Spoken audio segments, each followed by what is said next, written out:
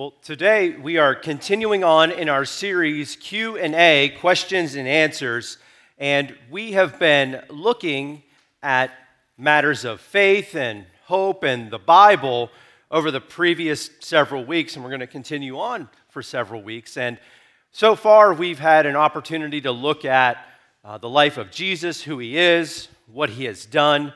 We also have had the opportunity to talk about matters of faith and prayer, the validity of the Bible, and who God the Father is, how we connect with him, what he does in our lives. And today, I have the opportunity to talk about the Holy Spirit. Now, when we talk about the Holy Spirit, I find that all of us fall into one of three categories. There are those of us who perhaps know a tremendous amount about the Holy Spirit. We have studied the Holy Spirit extensively, and we have a pretty good understanding. There are those of us who go, yeah, I've heard of the Holy Spirit before, but perhaps there's a few questions. And then there's some of us who go, who? Right? No matter where you fall on that spectrum, whether this is the first time that you've ever heard of the Holy Spirit or you know a tremendous amount, my hope is that after today we walk away with a greater understanding of who the Holy Spirit is, what he does, and what that means for our lives practically today.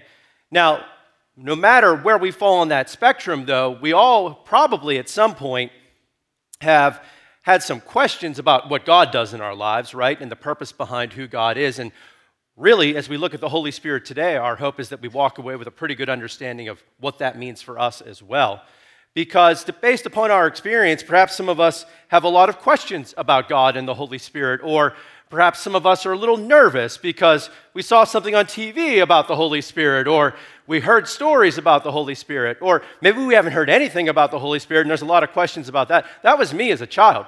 Growing up, I was introduced to the Holy Spirit by a different name. At my church, we called him the Holy Ghost, which to a 6-year-old is terrifying, right? The Holy Ghost? Like, what kind of ghost is this thing, you know? And then I had a teacher who helped us understand that the Holy Ghost was kind of like Casper. And I was like, well, maybe like a friendly ghost? Is that helpful, you know? But I entitled today's message, Who is the Holy Spirit and What Does He Do? And every time I say that, I think of Arnold Schwarzenegger in Kindergarten Cop, right? Because he asked all those little kids, who is your dad and what does he do, right? So who is the Holy Spirit and what does he do? And if we're nervous about that, or if we have questions about that, we shouldn't, because the Holy Spirit is an incredible helper in our lives. He's God of the universe, and he also plays a vital role in us understanding who God is and what we get to do in our everyday lives.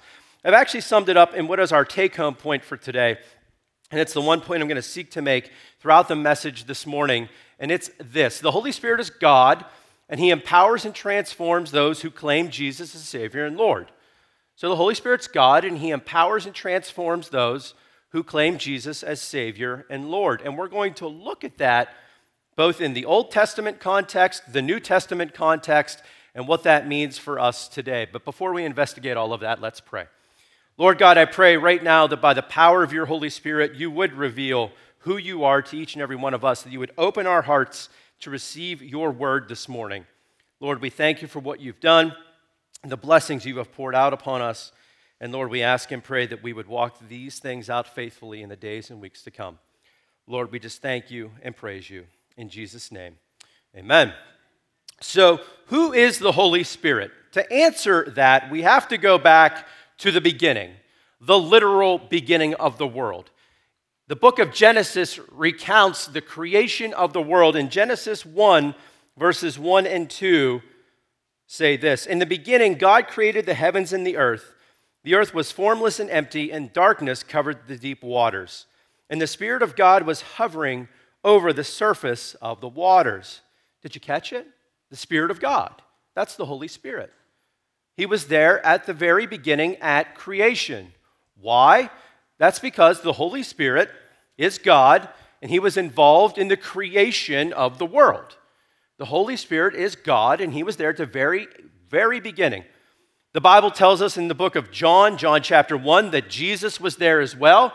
So at the creation account, at the beginning of the world, Jesus is there, God the Father is there, and so is the Holy Spirit. That's where we get the Trinity from. And they're all there present at the creation of the world. Now, we've talked a lot about Jesus already in this series. We've mentioned and talked about the Father as well, God the Father. And today, the Holy Spirit gets his moment in the Son. I often wonder if he's like elbowing, the rest of the Trinity. Like, hey, it's my day at New Life, guys. It's my day today. Why? Because we don't talk about the Holy Spirit much. And I honestly, through most of my life, have wondered, why? Why is that? And I think the Genesis account gives us a couple indications as to why. Because if you look at the creation of the world, what's God doing? Well, God is bringing out of chaos, he brought the cosmos, right? Out of disorder, he brings order. Out of all of these different various things, he brings harmony. And ultimately, out of nothing, he brings something brand new. And I'll be honest, that's what the Holy Spirit does in our lives, friends. He brings new things before us each and every opportunity that he can. And most of us do not like new things. We just don't. If you look at personality profiles or personality tests, what we learn as we look through all of those things is about 2/3 to 3/4 of us like things just the way that they are. We like things to remain constant. We, as humans, like predictable patterns. Do you ever wonder how paths got created? It's like on the entire landscape, why do we always walk on this way? Well, because someone started and we don't change, Now, there are a few of us that do like change, and let's be honest, you guys are a little different, and that's okay, But for those of us who do like change, this should be something that we go, wow, yeah, the Holy Spirit's bringing something new to our lives. We don't know what that will look like in our lives, but what we do know is from the very beginning, the Holy Spirit is a creator spirit. He's bringing new things into the world, and he's bringing new things into our lives. And we see that happen repeatedly from the very beginning of the Bible, through the Old Testament, into the New, and into our lives today. So let's start by looking at the Old Testament. How did the Holy Spirit impact and influence folks? How did he come upon people in the Old Testament? Well, in the Old Testament, the Holy Spirit came upon particular people at a particular time for particular tasks. Really, he did. Particular folks at particular times for particular tasks. It's one of my questions for God, because when I look at that, I go, that's not terribly efficient, God. Like one at a time? Why did you do it that way? I don't know. But for some reason, in the Old Testament, the Lord came upon particular folks to do particular things at a particular time. And we're going to look at several examples today to see how the Lord moved in those folks in their lives and what that means for us today. And we're going to be moving pretty quickly, so the scriptures will be up on the screen. If you have your Bible app, you might want to pull it out, or your Bible in hand as we go through these passages today. We're going to start with a man named Bezalel. We find him in Exodus 31, verses 1 through 5. It says this, "Then the Lord said to Moses, 'Look, I have specifically chosen Bezalel, son of Uri, grandson of Hur, of the tribe of Judah. I have filled him with the Spirit of God, giving him great wisdom, ability, and expertise in all kinds of crafts. He is a master craftsman, expert in working with gold, silver, and bronze. He is skilled in engraving and mounting gemstones and in carving wood. He is a master at every craft.'" Now, when we read this, if we're honest, many of us think when the Holy Spirit comes on someone, it's like lightning and thunderbolts, right? And he comes on Bezalel for what? Crafts. Crafts. Now, here's the thing. These aren't simple crafts. This man is a master craftsman. And from the context here, what he's doing is he's designing the tabernacle where God will be worshiped. But it's pretty human, right? We think when the Holy Spirit comes on us, it's got to be this incredible, and sometimes it is. But oftentimes the Holy Spirit comes upon us and enables us for our everyday tasks. How many of us work with our hands in our daily profession? I don't know what that may be. Maybe you're a machinist, or maybe you are a craftsman like Bezalel, or maybe you have the opportunity to work with children, or maybe you're a nurse, or maybe you're an accountant. I don't know, but here's the deal. When the Holy Spirit comes upon us, he empowers us to do the work to which God has called us. Now, if you're an artist, you can be an incredible artist without God. You can do incredible work. But when we are empowered with the Holy Spirit, man, there's something incredible that happens there as we're used to bring about his glory in a way that he intended.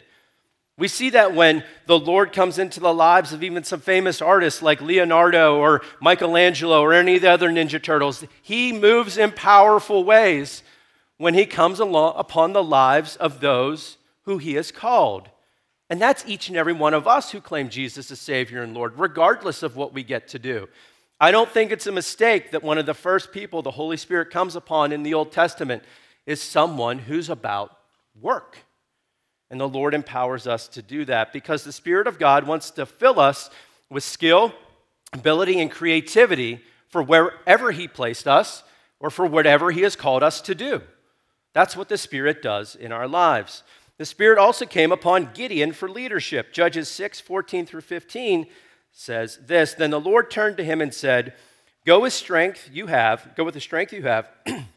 and rescue Israel from the Midianites. I am sending you." "But Lord," Gideon replied, "how can I rescue Israel?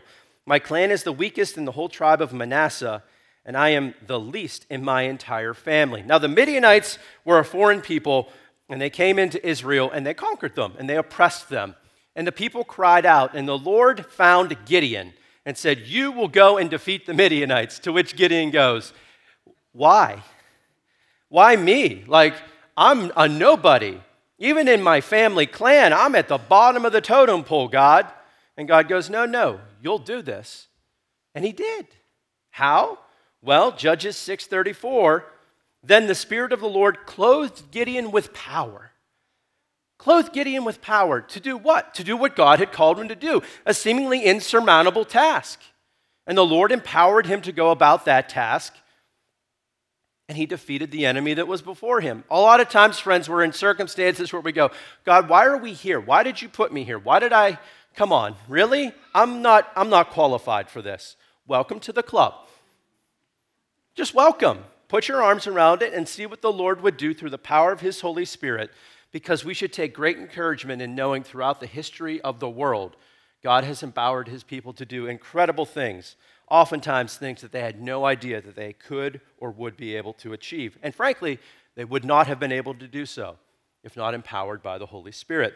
The Spirit also came on Samson and gave him strength. Judges 15:14 says this, "And Samson arrived at Lehi, and the Philistines came shouting in triumph. But the Spirit of the Lord came powerfully upon Samson, and he snapped the ropes on his arms as if they were burnt strands of flax, and they fell from his wrists." So the Philistines, again, another foreign oppressor, came to Samson. They bound him up. They captured him. And he just snaps the flax off his arms like it's burnt. The ropes were gone. And so often what we see here in the Old Testament happening in a physical way happens in the New Testament and even today in a spiritual way, as the Holy Spirit empowers us and transforms us and does what? Breaks us free from the bondage that's forever in our lives. The Spirit comes and he sets us free. We're going to look at that a little bit more here in a moment. But there's this freeing sense that the Spirit comes into each and every one of us, and he gives us the opportunity and the ability to overcome those things, those habits, those hang-ups that we've clung to for most of our lives. But the Spirit can free us from that. He frees us from that spiritual bondage. He came upon Isaiah for prophecy. Isaiah 61:1, "The Spirit of the Lord, of the sovereign Lord, is upon me, for the Lord has anointed me to bring good news to the poor. He has sent me to comfort the brokenhearted and to proclaim that captives will be released and prisoners will be freed." Think about Isaiah's words here for a moment, because what he's saying is the Spirit of God has come upon me, Isaiah came upon him, to do what? To proclaim a word, to say stuff. And as a result of his words, people will be set free.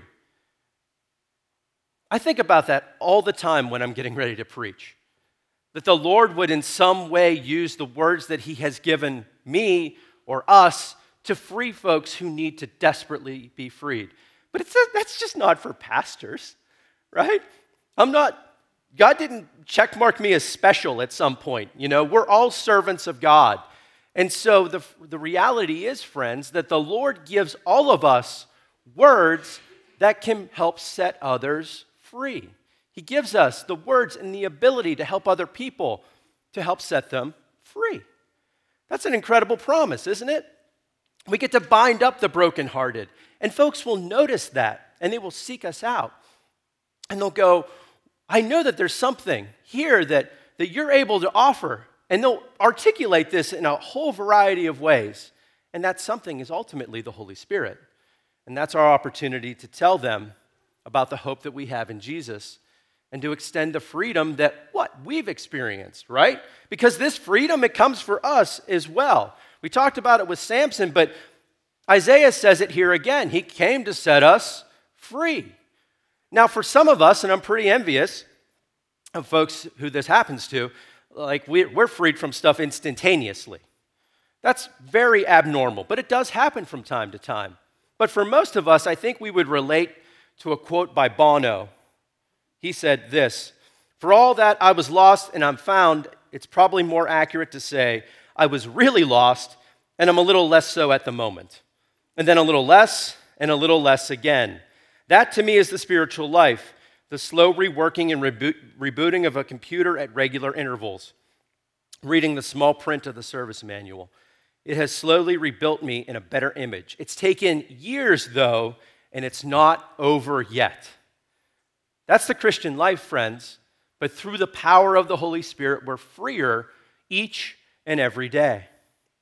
Now, you may note that as we've talked about these particular people, that the Spirit came on at a particular time for a particular task, as we've talked about them in a very specific way, I've also generalized what happened to them for us today. And you're going, well, Pastor Barry, how's that possible? And that's because as we work our way from the Old Testament to the New, there's this changing of tone. There's a promise of what's yet to come. We begin to see God primarily through his prophets saying something's coming that's going to cause things to change a little bit. There's something new. Why? Because the Spirit brings those new things. And we can actually call it the promise of the Father. And the promise of the Father is articulated in Ezekiel 36, 26 through 27. It says this, "And I will give you a new heart, and I will put a new spirit in you. I will take out your stony, stubborn heart and give you a tender, responsive heart. And I will put my spirit in you so that you will follow my decrees and be careful to obey my regulations." So throughout the Old Testament, the folks were to ascribe to or to adhere to or to follow what was known as the law. The people of Israel, as God's holy and chosen people, were to follow the law and were to do so in such a way that they would be a light to the nations. That's the promise of Israel. That through their faithfulness, other nations would look at Israel and go, wow, that's incredible. And they too would come to know God. The problem is, it never worked. Because the law is an external motivator. It's something that was placed upon the people, and God said, that's not the way it's going to be. I'm going to put a new spirit in you, and this spirit is actually going to renew and restore your heart from a heart of stone to a heart of flesh. And because of that, things will change from you from literally the inside out. And you will follow and you will look like I want you to. You will change and be transformed into the image of who ultimately would be Jesus. And the Lord said, this is something that is coming. Well, the question is, well, when, Lord? When will this happen? And we'll get to that here in a minute. But before we do, there's an incredible image that I'd like to share with you from a lady named Jackie Pullinger. Jackie Pullinger has been a missionary to Hong Kong for decades. And she works among some of the hardest places in the world. And before she got up to give a talk one time, she started by saying this: God wants to give us soft hearts and hard feet. The problem with most of us is that we have hard hearts and soft feet. And when the Spirit of God comes, he softens our hearts. He gives us compassion and gives us hard feet, a willingness to go anywhere. And this lady's backed it up. I mean, she has worked among the drug addicts and prostitutes of Hong Kong for most of her adult life. She does have a soft heart, and she has hard feet. And that's what the Spirit does, friends. He comes in, he changes and transforms us, and he begins to renew us so that our hearts are tender and we're willing to do what God has called us to do. So, who will experience this? How will it happen? Well, again, we begin to see the transformation and the change through one of the prophets. God said this through the prophet Joel. in chapter 2, 28 through 29. Then after doing all these things, I will pour out my Spirit upon all people. Your sons and daughters will prophesy. Your old men will dream dreams, and your young men will see visions. In those days, I will pour out my Spirit even on my servants, men and women alike. So the promise of the Father is that he will change our hearts. He will renew and restore us through the power of his Holy Spirit. And who's it going to be for?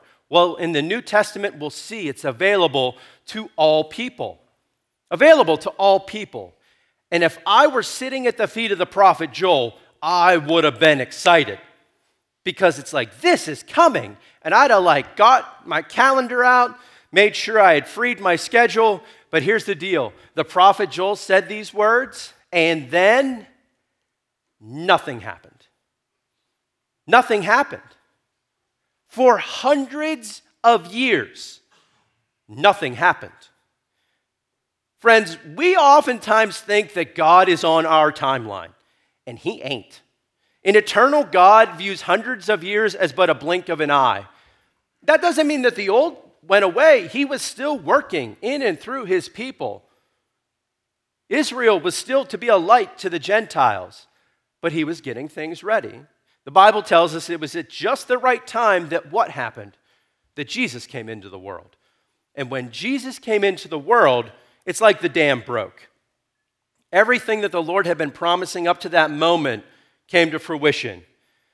John the Baptist actually kicked it off. He said this in Luke 3:16. John answered their questions by saying, I baptize you with water, but someone is coming soon who is greater than I am, so much greater that I'm not even worthy to be his slave and untie the straps of his sandals.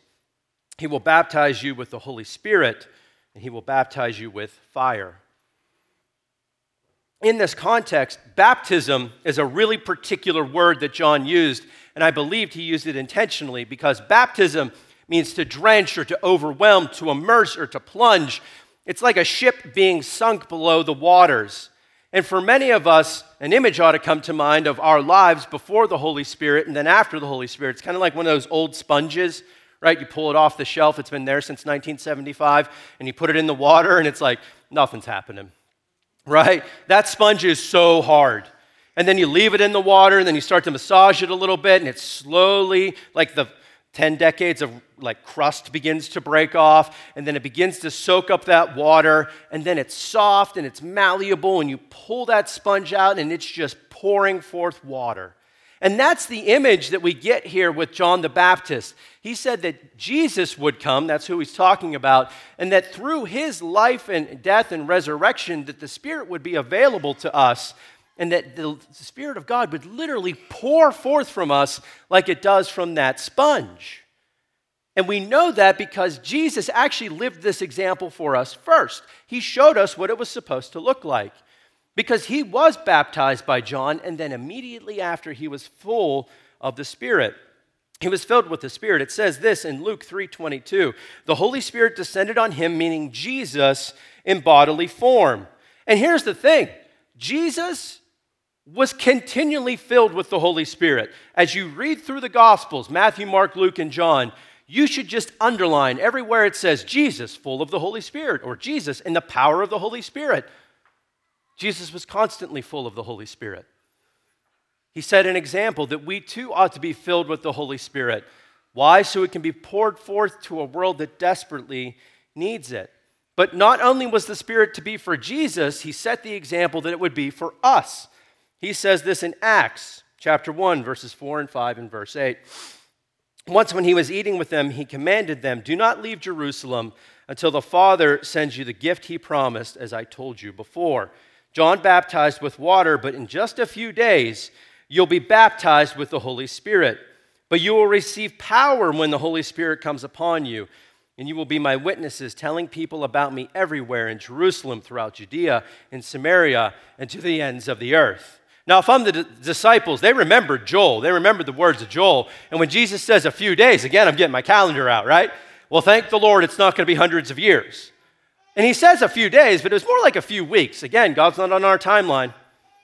He's not. But the disciples and Jesus' followers, they did what Jesus commanded.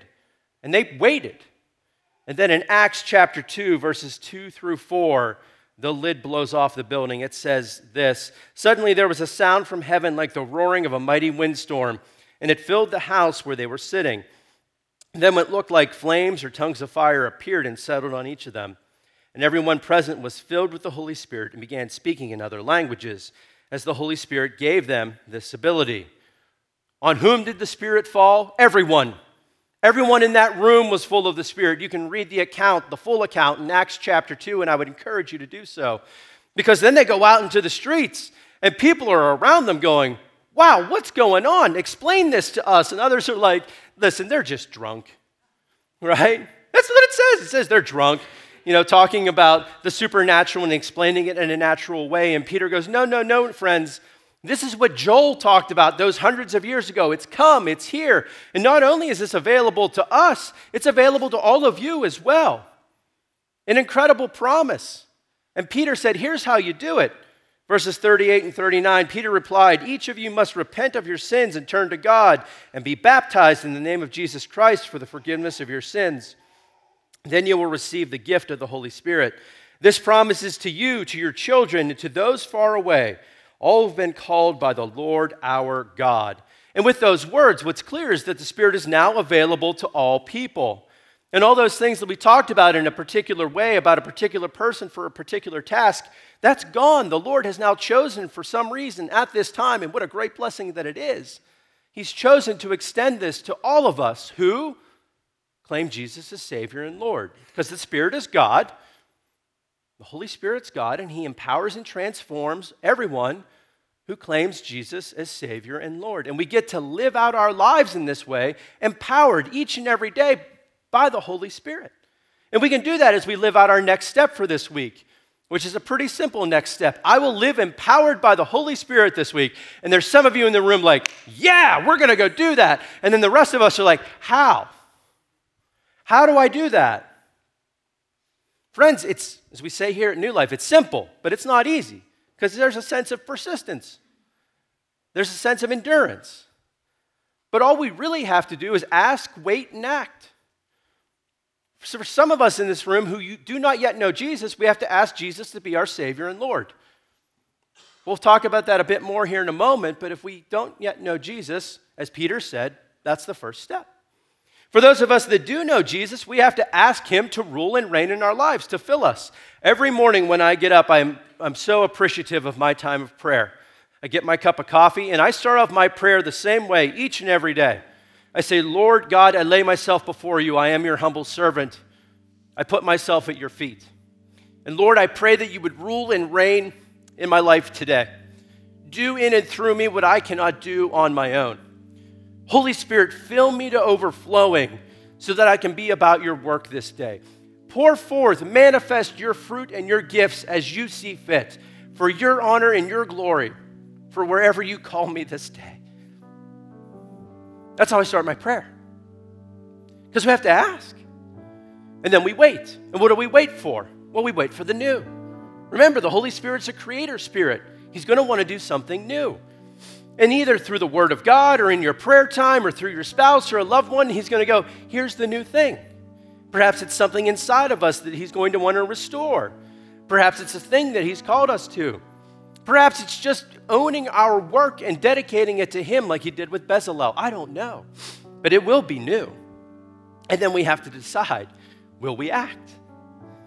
Because we don't have to act. And He's not going to force it. But if we do enact what the Spirit puts before us each and every day, our lives are transformed, our families are transformed, our communities are transformed, our region is transformed, and ultimately, the world is transformed. That's the answer that the world so desperately seeks, that we have within each and every one of us through the power of the Holy Spirit. So let's ask. Let's be empowered. Let's wait. Let's see what new thing that He has. Let's be transformed. Let's see what He would do in the days and weeks and months to come. And friends, that's the gift that we have through the Holy Spirit. Our God, who empowers and transforms each and every one of us who claim Him as Lord to do what? To be about His will. From today until we see Him face to face. Amen? Amen. One of the reasons why having Jesus as our Lord and Savior changes our lives is because of the Holy Spirit. That because when we accept Jesus as our Lord and Savior, we become filled with the Holy Spirit. And it's the Holy Spirit that changes us, that transforms us, that gives us the strength to do things that we couldn't do on our own. And if you don't know Jesus as your Lord and Savior, if you are not yet filled with the Holy Spirit, today's the day. Here at New Life, we say that it is as simple as ABC. A, we admit that we're sinners, and we admit that we need Jesus as our Lord and Savior. And B means to believe. It means to believe that Jesus is your Lord and Savior. And it means that we believe that He is the Son of God, and that He died on the cross for our sins, and that He rose from that cross, or rose from the dead, rather, on the third day. And see, we confess Jesus as our Lord and Savior, and we commit to following Him by the power of the Holy Spirit. And so right now, I'm going to pray a prayer. You can pray it with me, or you can say it in your own words. Heavenly Father, I admit that I am a sinner, and I admit that perhaps the spirits that have been filling me have been anything but the Holy Spirit, Lord. And Father, I just believe that you sent Jesus here on this earth to rescue me, to save me, to be my Lord and Savior. And God, I just believe that He is your Son and that He died on that cross for my sins. And God, I just confess to everyone that your Son, Jesus, is my Lord and Savior. And now that He is my Lord and Savior, God, I believe that I am now filled with the Holy Spirit, and with the Holy Spirit in me, Lord, I will seek to do your will every day of my life.